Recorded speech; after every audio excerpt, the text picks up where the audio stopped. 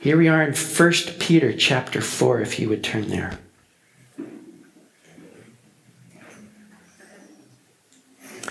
And let me ask the question, is church really necessary?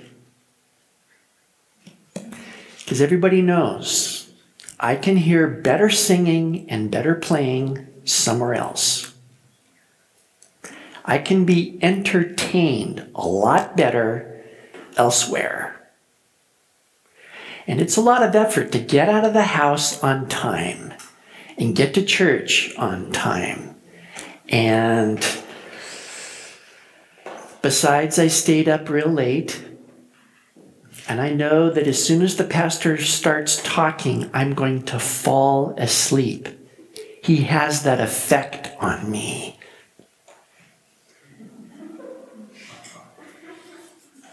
So, why do I sign up for this?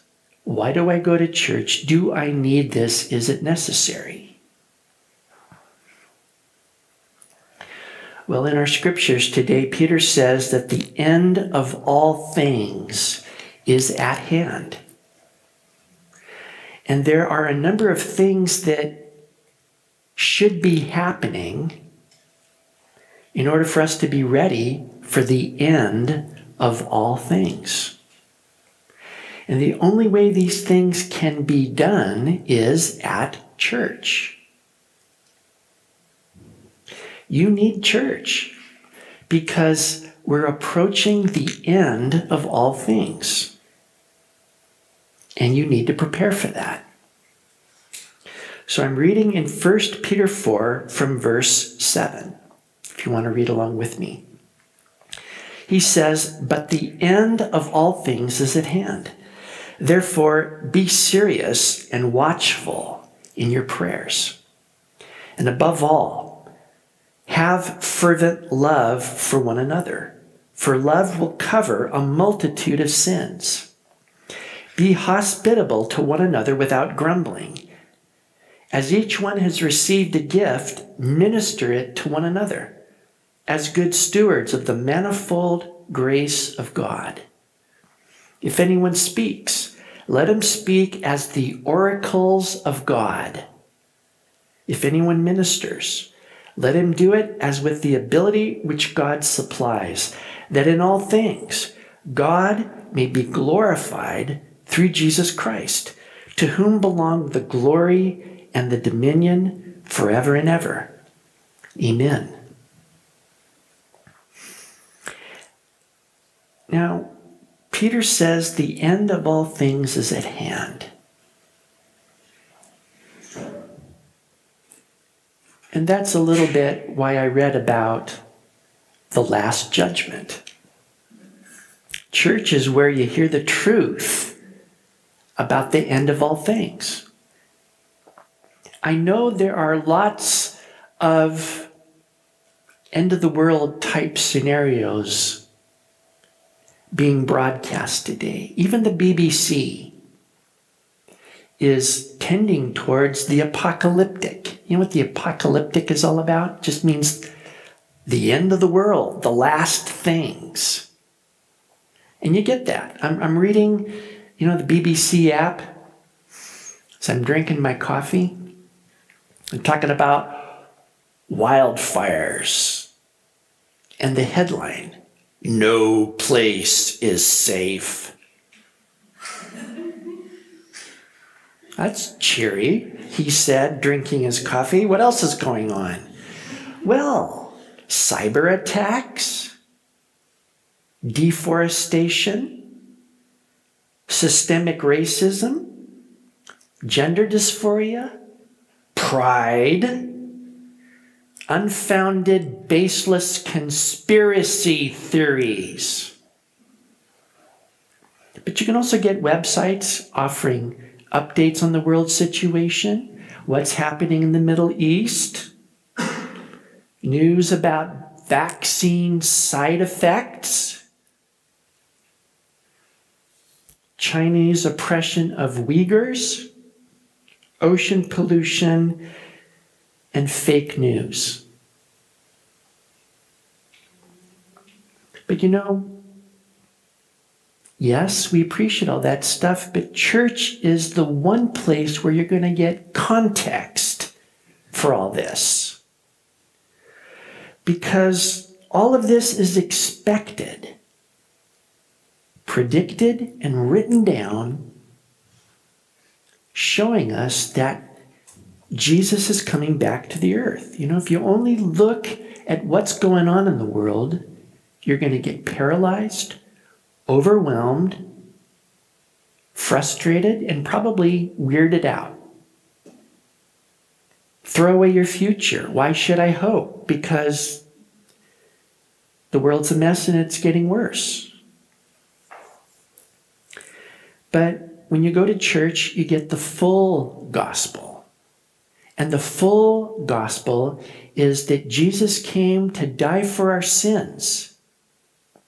And he rose again from the dead. And he went to heaven. And he's coming back again to set up the kingdom of God on earth. And that will be the end of all things as we know it on this planet. There won't be any more wars.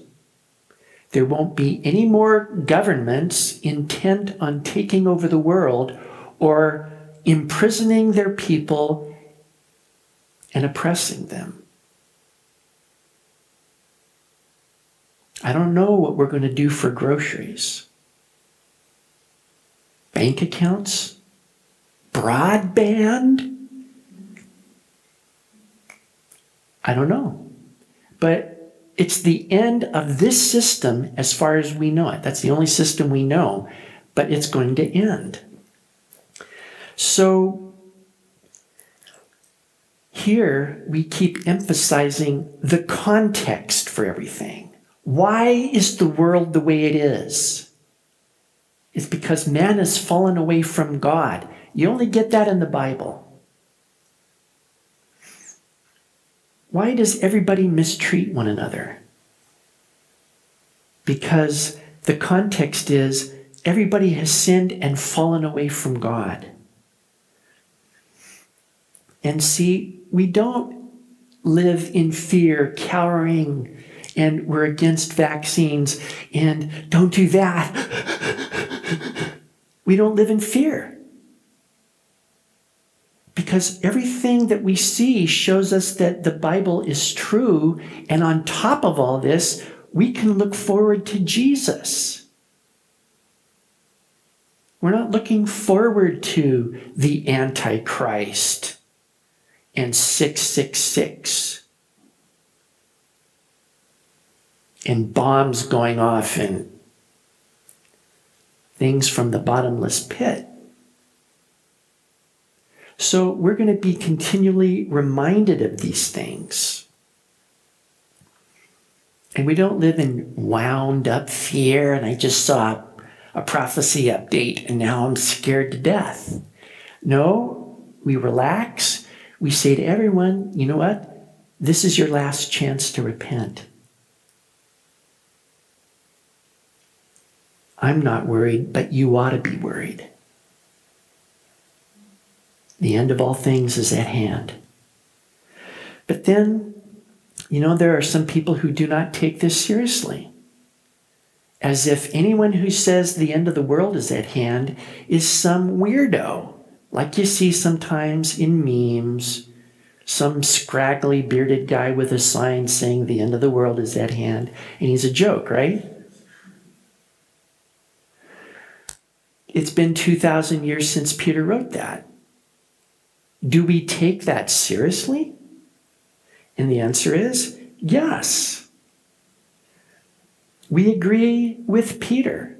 And the point is, again, only in church you're going to get the historical context.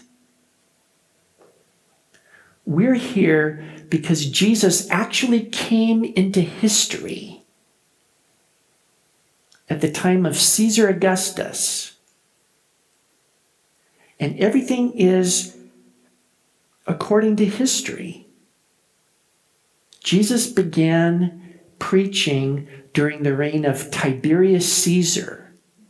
Everything is tied to known people in history. It is historical.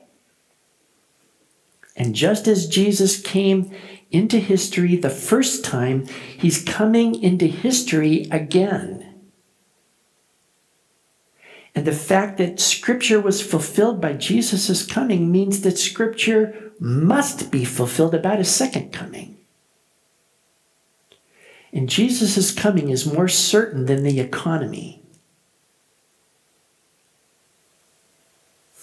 He is returning. And so, one reason that you need church is you need context and you need to be reminded about where we're at. You're not going to get that on the BBC. Does everybody get that? Now, church is where you get clear-headed and sober through prayer. Peter says in verse 7, be serious and watchful in your prayers. Jesus said this about his return in Luke chapter 21. But take heed to yourselves, lest your hearts be weighed down with carousing, drunkenness, and cares of this life. And that day come upon you unexpectedly, for it will come as a snare on all those who dwell on the face of the whole earth. Watch therefore and pray always, that you may be counted worthy to escape all these things that will come to pass and to stand before the Son of Man. Now Peter, who wrote this epistle, was standing there in front of Jesus when Jesus said that. And it's still ringing in his ears. He's passing that command on to us who are alive right now and waiting for that return of Jesus. And the day when Jesus comes is going to be a snare for all those who dwell on the earth. Now, a snare is a trap that you don't see, because if you saw it, you would say, I'm smarter than that. I'm going to walk around it. So if you could see it, it wouldn't be a trap. You don't see it. You don't expect it. And then it happens so fast, it's over with before you know what's happened. And you're in it, and you can't get out.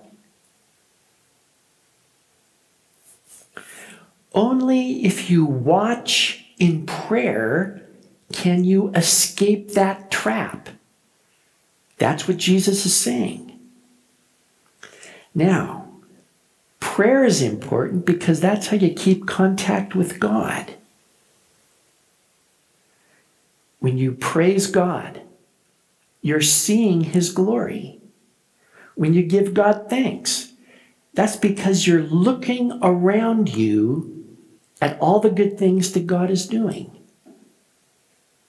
When you ask God for things, you're focused on God providing for you, not the Argos catalog. Or I've done all my research on the internet and I've looked at all the user reviews and I've kind of narrowed it down, and I'm pretty sure Amazon is going to get me what I need. But when you ask God for things, you say, okay, God, what do you think? Is this something I need? Or it's just me with my shopping motor is revved up and I'm thinking this is going to solve my problem. That's going to satisfy me. And I'll just keep on a steady diet of acquisition until somehow I scratch that itch. What do you think? And he might direct to something completely different. You go, whoa, I wouldn't have even thought of that. But that solves my problem. Thank you, God, for providing. Or when you confess your sins, you're looking to God to get you right. Now, we could live with our sins and just go, oh, I'm doing a terrible job. I'll never make it. I know I won't make it. I know I won't make it. I know I won't make it. So now I live in fear.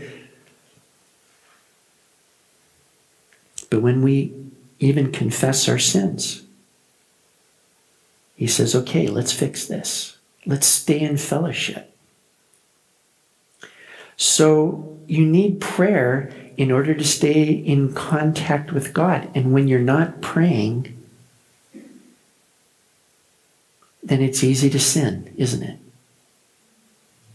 And what happens is, if we're not focused on God, we're going to get focused on other things, and these things intoxicate. Which is a big word that means it poisons you. When you get intoxicated, you're not aware of what's going on around you. And you're mostly in your head, having fun, feeling intoxicated. You're not thinking about what's coming next. You're not really engaged. So here's a funny thing. As you pray, you stay clear-headed, sober, and aware of your surroundings and aware of God. If you're not praying, then it's easy to get intoxicated and unaware and unthinking. And again, as I was meditating over this and thinking about it, I'm thinking church, again, is a place where we pray. We promote that. Not only in the mornings, the evenings, we have a time here to pray with the guys. Anybody who wants prayer can have prayer right now. So we talk to somebody, they're having a tough time. Can't find a job. Don't know about my future. I'm struggling in this area. We don't have to say, well, I'll pray for you. Walk out the door and forget. We can say, I'll pray for you right now. It doesn't have to be televangelist style. Your voice get all quavery. Oh, don't do that. I don't want people looking. Just pray for them. And it's amazing how when we pray for one another, we can keep in contact with God. The alternative is just to drift off and become oblivious to what's going on around us. And it's easier to look at our phones than to pray. That's always going to be the case. Church is where we love one another. That's the most important thing, says Peter in verse 8. And above all things, have fervent love for one another. Love covers over a multitude of sins. And fervent means intense. Intense love. Now, Jesus warned in Matthew 24, and this is the same time with the disciples where Jesus was talking about pray always that you may be able to escape these things. He also said, and because lawlessness will abound, the love of many will grow cold. We live in the times when our love for one another will grow cold. Paul talked about this in 2 Timothy chapter 3. And he says, but know this, that in the last days, perilous times will come. For men will be lovers of themselves, lovers of money, boasters, proud, blasphemers, disobedient to parents, unthankful, unholy, unloving, unforgiving, slanderers, without self-control, brutal, despisers of good, traitors, headstrong, haughty, lovers of pleasure rather than lovers of God, having a form of godliness, but denying its power. And from such people turn away. The perilous part of it is that that's going to be in church. people in church will be lovers of themselves and not lovers of one another. That's perilous. Now, Peter was there, and Jesus said, the love of many will grow cold. So he's saying to his readers, don't let that happen. In fact, let your love grow hotter. And if you know that Jesus is coming, then you prepare for his coming by growing in love. Now, we know this isn't easy, right? Because love suffers long and is kind. Love doesn't suffer with a short fuse and say, you know what? I'm done. You're a hassle. In fact, you're prickly. And I can't stand you anymore. We're done, you and me. Love doesn't do that. When you love people, it costs you your comfort. Anybody can love anybody who's nice and sweet and generous and kind and never does anything wrong. I can do that. But how about loving somebody who tests your patience? Somebody who's awkward, who says strange things, is not consistent, messes your life up. Why are you laughing? Do you know someone like that? So. Ooh, true confessions in front of everybody. Love is about relationship. Life is about relationship. If you don't have any relationships, you're in bad shape.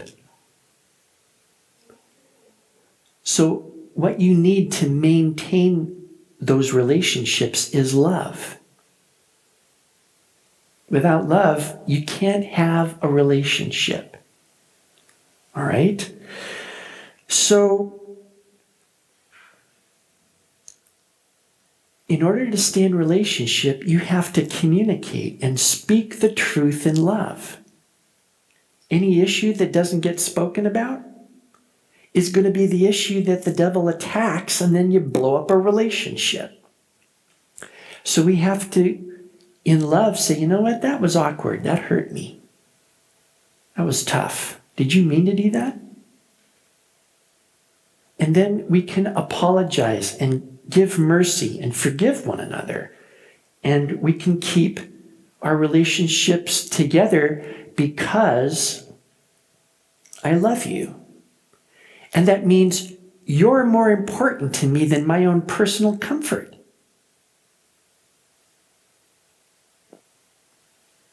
And it has to be that way. Jesus said that all men are going to know you're my disciples if you have love for one another. Now, nobody else can love like Jesus. He puts up with us. Did you know that? Don't you marvel at that? He hears what you're thinking, and he still loves you. He sees what you do. And when you come back to him and say, you know what, that was so wrong, I'm so sorry, he forgives you every single time. And you know it. Only Jesus can love like that. And when we love one another, it's visible proof that there's a God and that he lives in us. If Jesus doesn't live in you, you are not saved. Even if you're a nice person. Because Christianity is not about being a nice person. It's being saved by Jesus, being indwelt by Jesus, and loving people. Now, church provides that opportunity to love people. Here's why you need church. Because you need to love other Christians. Now, some people say, well, I wander in a tremendous landscape and I worship God, and that's my church. Well, that's fabulous. Can you love anybody? Do you make the move to love anybody? Do you have that drive in your heart that says, who can I love? Who can I bless? Who can I serve? That dimwit who is wandering under the fabulous landscape is fooling himself if he thinks he has a relationship with God. Because if we're born again and if Jesus lives in us, then we love the ones who are also born again. And we want to be with them. And we want to love them. And we want to love them and love them, even if they're irritating. We say, you know what? You're so irritating. And I love you. Okay? We're speaking the truth in love. You're a real sliver on the banister of life. Did you know that? How I love you. Because that's the way Jesus treats us. He says, man, you're a porcupine. How do I love you? Very carefully. Ow. I love you. He'll do that. Now, here in church, we know what to do when our relationships get out of order. We talk to one another and we iron it out. I've had some really heavy-duty conversations with people. People who are pushing back on me. And so I'll push back and we'll talk and we'll get it ironed out so that we see eye to eye. See, when you speak in love, what you're doing is you're making it clear that you're more important to me than me getting my own way. And if there's something that you see that I should know about, I want to know about it. But whatever seeks to divide us, that is the issue. That's the enemy, not us. So you and me, we're on this side. And whatever the issue is, that's the enemy that we're both of us going to deal with in love. That's how we stay together. Now, hard things happen at church. And I'm sorry about that. I've made mistakes with people, and I haven't always loved. And I'm sorry. And it humbles me into the dust, and I ask Jesus to forgive me, and I keep on going, and there is nothing else, guys. So we get forgiveness from Jesus, we turn around and give forgiveness and mercy to everybody, because that's what we're about. And if we don't love one another, we're nothing. This is how we get ourselves ready for Jesus. Now, church is also where we practice our love for one another, practically. Did you notice verse 9? Be hospitable to one another without grumbling. You mean it's the end of the world? What's hospitality got to do with it? But it's got everything to do with it. See, it's okay to say, well, I love you. Isn't that wonderful? But what happens when somebody needs help? And see, John says in 1 John 3, by this we know love, because he laid down his life for us. And we also ought to lay down our lives for the brethren. But whoever has this world's goods and sees his brother in need and shuts up his heart from him, how does the love of God abide in him? My little children, let us not love in word or in tongue, but in deed and in truth. You know, love is not necessarily a feeling. It's an action. God so loved the world that he gave his only begotten Son. That means God the Father puts his own Son whom he loves to death for us. None of that felt good. But that's practical. So now, we want to show our fervent love for one another practically by laying down our lives for one another. If somebody needs something, we do it. We show hospitality, especially to people that can't pay us back. Because Jesus is going to repay us at the resurrection. And without grumbling means we know this is going to be costly. It's going to put us out. People are going to spill their food on your carpet. Did you know that? But Jesus said, inasmuch as you've done this to the least of these, my brethren, you've done it unto me. See, we're aware that when we're serving one another, we're serving Jesus. That's practical. Another way to practically love one another is through exercising spiritual gifts in the church. Now, spiritual gifts are given by the Holy Spirit to build up the body of Christ in love. And as I read earlier, even the gifts without love are nothing. So our speaking is nothing, our giving is nothing, our serving is nothing. You got to have love. But without the spiritual gifts to deliver the love of God, then all we have is our own strength and our own love. And that is not enough. My love wouldn't tell anybody that Jesus is real. You know what I mean? So I need spiritual gifts in order to deliver that love of God. Just think about the gift as the cup that delivers that love, which is the water of life.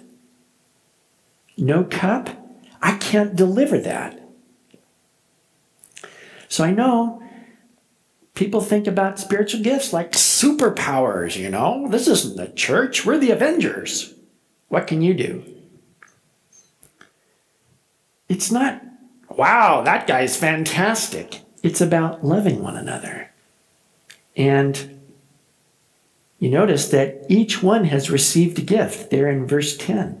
Each one. So you believe in Jesus. Guess what? God's giving you a spiritual gift. You go, really?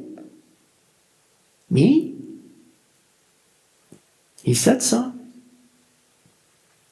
So, you've probably received more than one. Now, the Holy Spirit distributes gifts as he wills. And he has manifold grace. Notice that there in verse 10? Manifold grace. It means, like, for instance, many colors, not just one, like a rainbow. But it also means many-sided.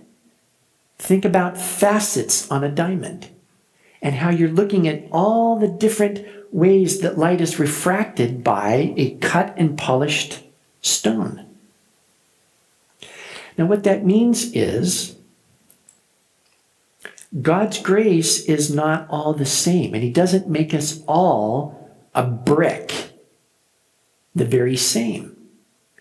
What God does is so creative, he's not going to repeat himself twice. What he does with you, he's not going to do with anybody else who's ever lived or ever will live. He has that much imagination and that much ability and that much grace. He's going to do something that only you will do and nobody else. So that means there's no substitute for you. You think, well, it doesn't matter if I show up or not. Nobody cares. And that's not true. As a matter of fact, the church suffers when you're not there. Because we've just lost your gifting, your capability. And nobody can replace that. Because everybody has their own. Do you see that? It's an interesting thing, isn't it? You really are one of a kind. God is doing something in you that is totally individual. So, if you don't know what your gifts are, there's 1 Corinthians 12. You can read a whole list and you can see, okay, what have you made me to be? What have you given me, Holy Spirit? But you know what Peter does here is just reduce it down to 2. Speaking the word of God and serving practically. That makes it really neat. Speaking the word of God is a great service to the church. And I put the emphasis on serving because it's not a performance. You know, teaching the word of God is not like telling jokes. When I'm funny, it's unintentional. I don't have anything scripted here. That's because I tend to be a funny guy. Guys that are not funny should not try to be funny. It doesn't work. But when you teach, the whole person is involved. So like it or don't, sometimes I'm funny. But that's not why I do this. You know, it's about how fabulous the Word of God is. And ever since I've been a believer, I have been floored by the Word of God, amazed by how wonderful it is. And I thought, boy, this would be the greatest thing in the world if I could do that and bring out the wonderfulness in the Word of God so everybody else looks at that and goes, yeah, you're right. That's amazing. That's incredible. So that's my gifting. Get it? That's not the only thing I can do. But when I do it, it's to serve everybody else. You know, I work really hard so that when I get up here, I'm not wasting your time. And I'm aware of that. I can tell when people are checking out mentally and just saying, okay, Rob, speed it up. We're done, pal. Not so good this time. Try it again. Okay? But the whole purpose of this is not for my benefit. It's for you. That's why I work hard during the week. That's why I'm teaching now. So here's one way to serve the church is through the Word of God. That's why we're doing the guys thing on Thursday nights. I want to find out who else is like-minded, wants to serve the church in this way. There won't be many, but there could be a few. Now, there are different ways to deliver the Word of God, but just know this. That service is fabulous. Through the Word of God, you can comfort somebody's heart and relieve their suffering because they're worried or anxious or discouraged. That's a tremendous service, don't you think? And we're serving through the Word of God to build people up to keep following Jesus. But here's another use of spiritual gifts, practical service. Serving in a minister, okay, sounds heavy duty, but it means serving. And Paul speaks about helps and administrations, spiritual gifts. You know, organized people who can get things done. Don't you love organization? Don't you hate it when things are just not organized and nobody knows what's going on? And it's just like, do I have time for this? And Bible teachers are fabulous people, right? But administration people are fabulouser. Sometimes I feel like Bible teachers are a dime a dozen.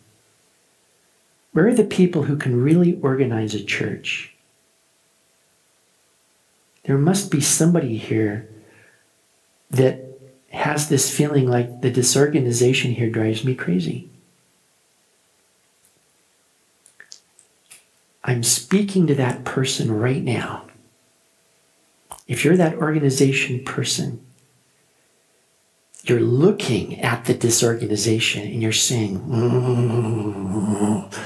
if I only had a chance, this needs to be done, that needs to be done, that has to be done, but nobody's doing it.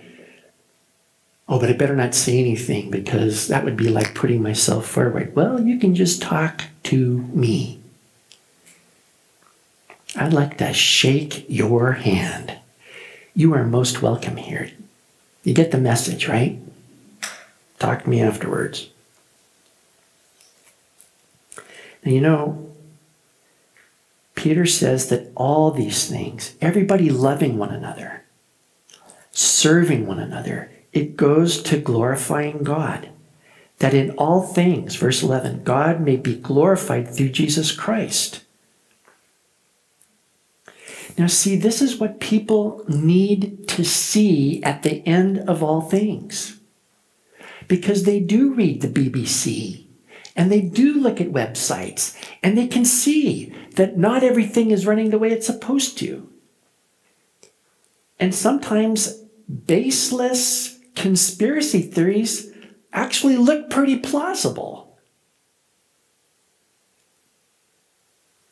And so people need to see hope. What is going to bring hope? A group of people who love one another and lay down their lives for one another. There's nothing like this on the planet. Nowhere else. And so, this is our preparation.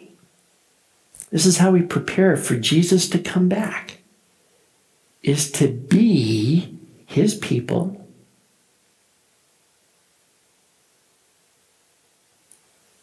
Yeah, that's it. Be his people. I was going to be very, but I couldn't. So look, you need church. You need to keep the plot and the context in mind. Otherwise, we're going to be just like people out in the world. Everybody read about Health Secretary Matt Hancock decided to blow up his relationship with his wife. He let her know a couple of hours before he resigned as health secretary. He's going to run off with one of his aides. Now, do you think that Matt Hancock was thinking that day when he got married to his wife, boy, I'd like to have an extramarital affair and blow up my marriage that I'm just starting right now? Do you think he was thinking that? He would have said, that's stupid. I'm getting married. We love each other. I wouldn't do that. Oh, but then something happens. And his love gets cold. Meanwhile, here's cute Abe just standing around here, spending more time with her than with my wife because I'm a health secretary. I got a secretary all that health, you know. So he blows up his relationship with his wife. Michael Gove just blew up his relationship with his wife. Now, we want to keep the plot. If they can do it, If they can blow up their relationship with their wives, we can blow up our relationship with Jesus. Only we don't want to. Now, if you want to keep a stick burning, you don't pull it away from the fire and just stick it over there, because it's going to go out every single time. So if you want to keep that stick burning, just stick it back in the fire. Lo and behold, it burns. So you think about where you are, what time it is, and where Jesus is at. This is the time to stay in church. Does everybody get that? You need church. Let's pray. Thank you, Heavenly Father, that you have made a place for us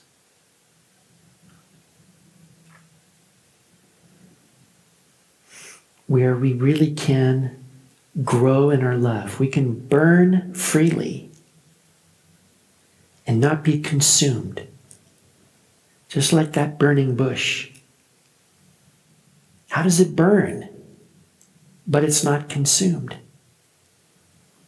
It's because of you. Your love burns, but it doesn't consume. It doesn't destroy. It builds up. And you want us to be that visible expression of your love.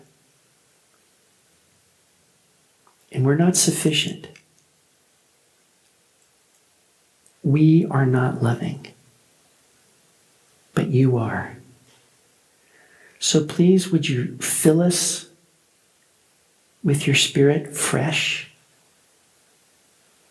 and wash us and cleanse us?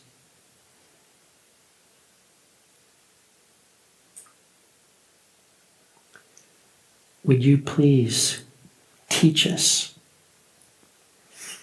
how to serve the body in love?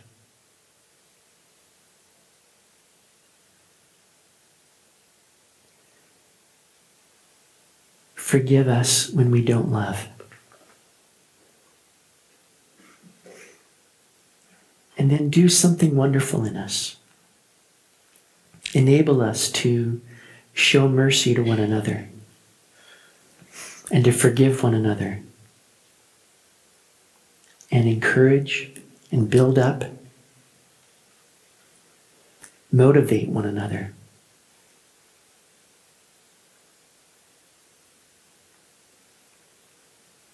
Help us to love one another. We trust in you to do this. We thank you in Jesus' name. Amen.